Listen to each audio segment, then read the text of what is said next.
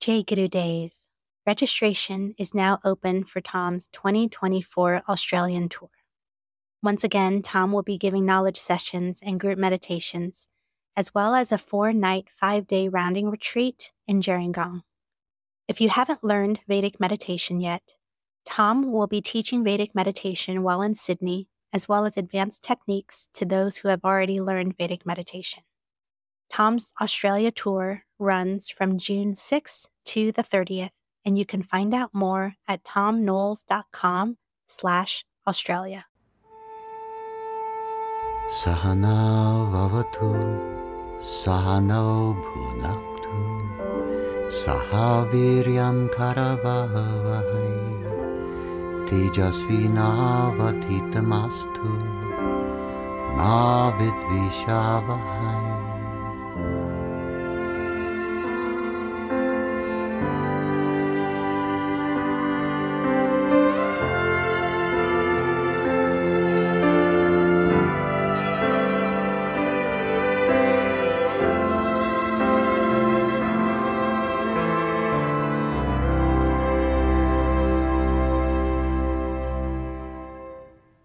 Sometimes I'm asked the question, Tom, why is it that bad things happen to good people? And it's an interesting question because it presupposes so many things. Let's look at some of those things now. Let's look at the opposite to that question. Why is it that good things happen to bad people? Could be another way of phrasing this thing. Why is it that bad things happen to bad people? Well, maybe we don't question that. Why is it that good things happen to good people? Maybe we don't question that either. But evidently, sometimes good things happen to bad people, and sometimes bad things happen to good people. Let's look at the good people and the bad people and the good things and the bad things concept, and we'll see if we can shed some light on this and get some clarity. First of all, the heroes and villains dichotomy. The polarity of heroes and villains. In order for there to be heroic behavior, there has to be some adversity. You can't just say someone was born a hero and they lived a heroic life. Nothing ever happened in that life. Absolutely nothing happened. They grew up, they ate their breakfast every day, they ate their lunch every day, they ate their dinner every day, and they did it heroically. But there's nothing heroic about there being no challenges. If there's no challenge, we cannot find heroism. Heroism is a very specific set of behaviors that are admirable and exemplary in the face of challenges. So no challenge, no hero. No hero, no inspiration. Life is a very interesting storyline that needs to be understood with a greater, more cosmic perspective. I visited this analogy elsewhere, and you'll forgive me if I am really overusing it, but I can't help it. It's come into my awareness so many times in recent months. And that is that of the snow on the top of the Himalayan mountain, or any giant mountain range on Earth, but we'll use the Himalayas as an example, as our example of the day. We can draw a circle of about 500 miles diameter, and from that circle we can find several major rivers of the Earth emerging out of the Himalayan range and making their way into a variety of oceans. For example, the Mekong River, which starts in the Himalayas, makes its way down through Southeast Asia, Laos and Cambodia, and through Vietnam, and ends up in the Mekong Delta, going into the South China Sea. And then there's the Salaween River, which makes its way down through Myanmar, once upon a time called Burma, and through its capital city, Yangon. And the river is a Himalayan river that makes its way through the tropics there and into the ocean just south of Burma, of Myanmar. And then we have the Brahmaputra, which departs from the Himalayas and turns north, and then comes round the Himalayas, goes for a while to the east, and then begins moving south, and then begins moving west for thousands of miles, winds out, comes down into Bangladesh, and joins the Ganges River and comes out in the Gangetic Delta. And then we have the Ganges itself, which winds to the north, and then to the south, and then to the west, and then to the east, and then south again, and then eventually ends coming out near Bangladesh again, joining the Brahmaputra. All these rivers depart from a very relatively small area in the mountains. Each one of them travels through a vast number of territories, countries, counties, states, communities, and cultures. The rivers all change names several times as they move through these cultures because different cultures call them by different names. A few things that all these rivers have in common is that they start off narrow and small. Each one of these rivers, when it commences, is no larger than your thumb, and gradually trickles and droplets and other little tributaries add to the width of the river, and then it moves into being a stream, and then a rivulet, and then a creek, and then a river proper, and gradually as it makes its way to the ocean becomes broader and broader and broader, and then merges with the ocean. Let's consider our individuality to be riparian, which is the scientific way of saying river-like, or riverine. A riverine life, a life that is riparian, a life that starts off with our individuality, with relatively narrow individuality, very narrow repertoire of capability, expanding repertoire as we move toward cosmic consciousness.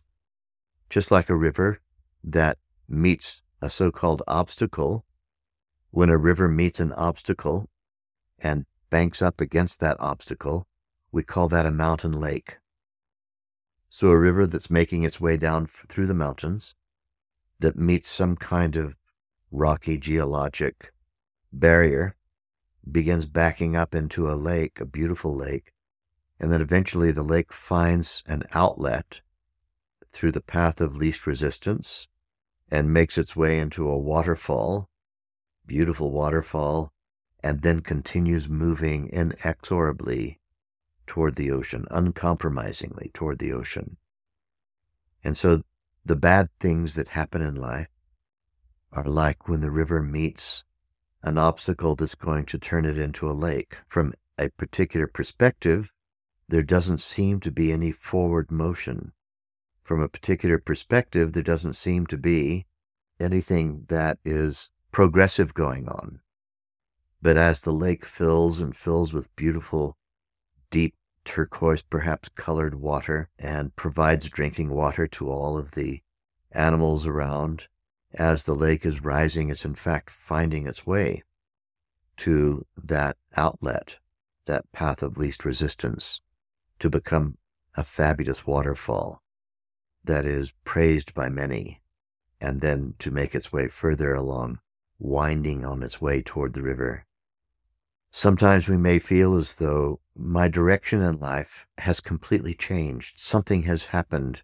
I thought I was going here or this particular place at this particular time, but then circumstances and events and choices that I was forced to make caused me to have to let go of rigid attachment to specific timing and outcomes, and to have a knowingness that in the larger picture everything is evolving. When I don't have that knowingness, I refer to the change of plan as, quote, a bad thing. I'm a good person, I have the best of intent, and a bad thing happened. Is it a bad thing, actually?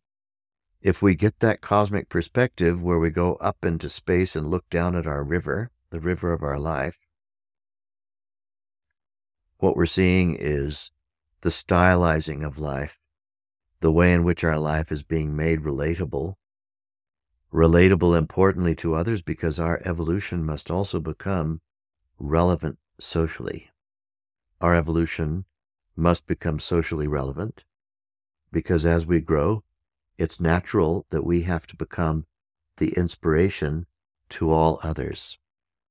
I remember when Maharishi used to sign books that he wrote, he always signed the same epithet in every book, and it was, "Enjoy the wisdom and radiate life for all to enjoy."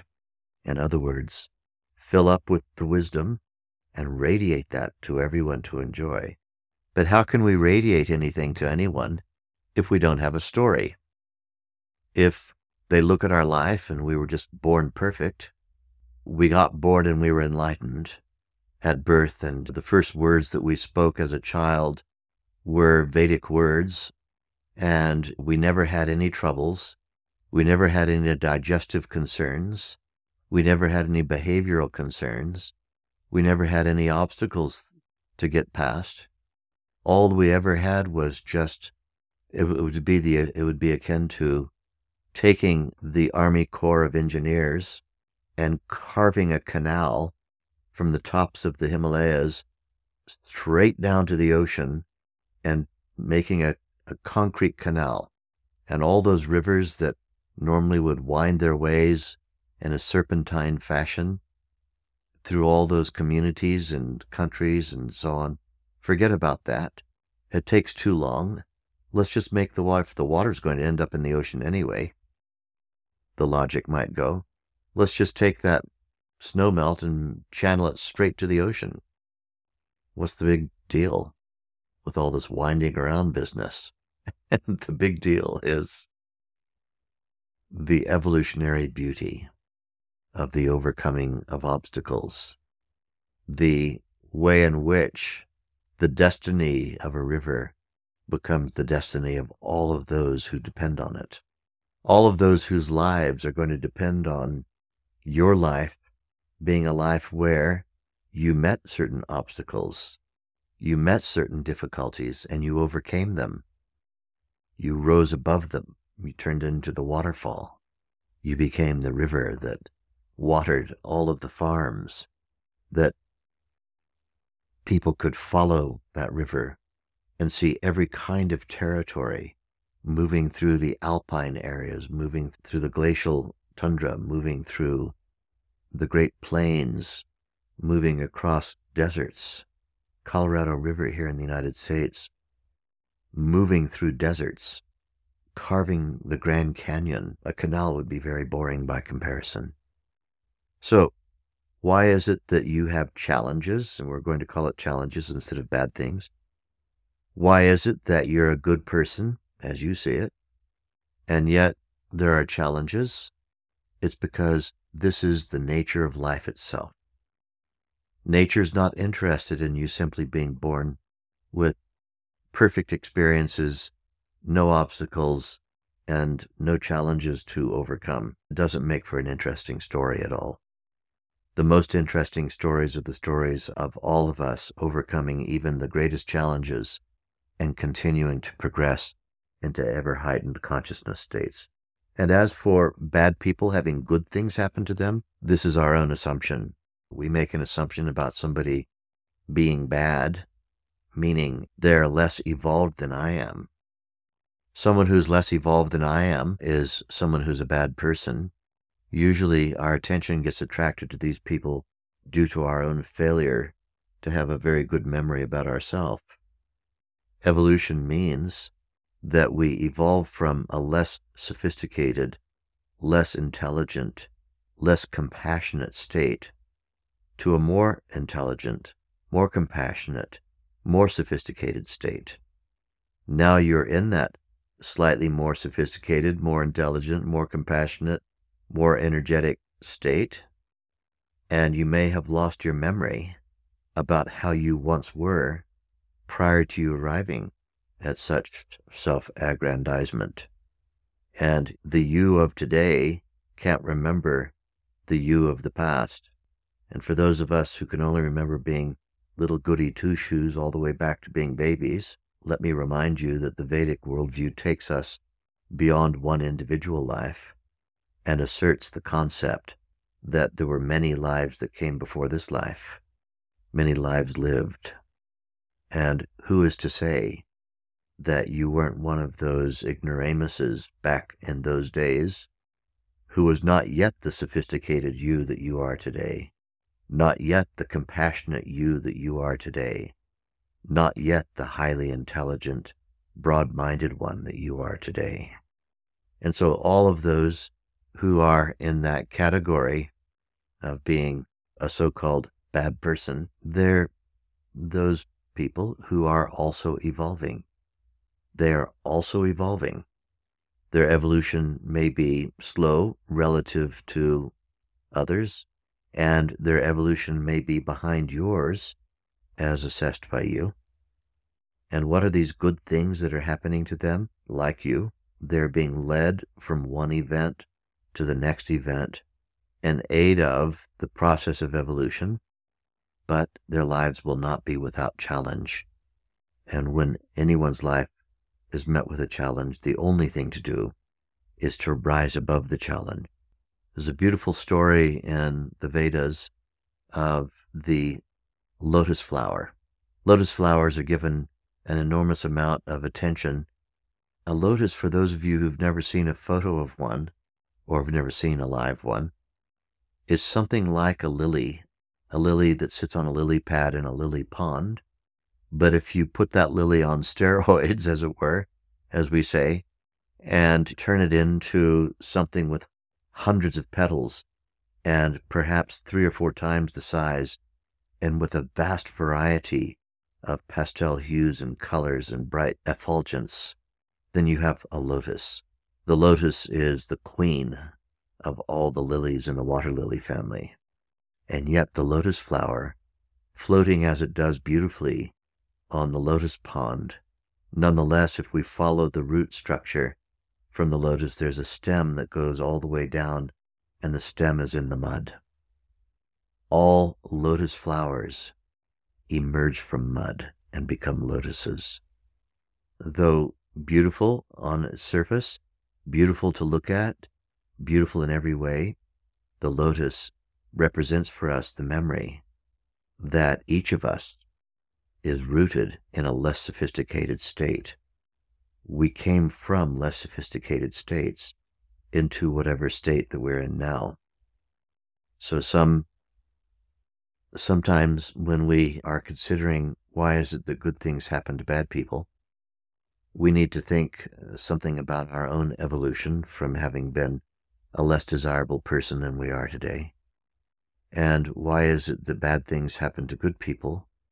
We need to realize that it's an opportunity for us to rise above challenges and to take an exemplary approach to meeting those things that we prefer not to happen, but which, when we rise above them, something even better happens, something evolutionary happens.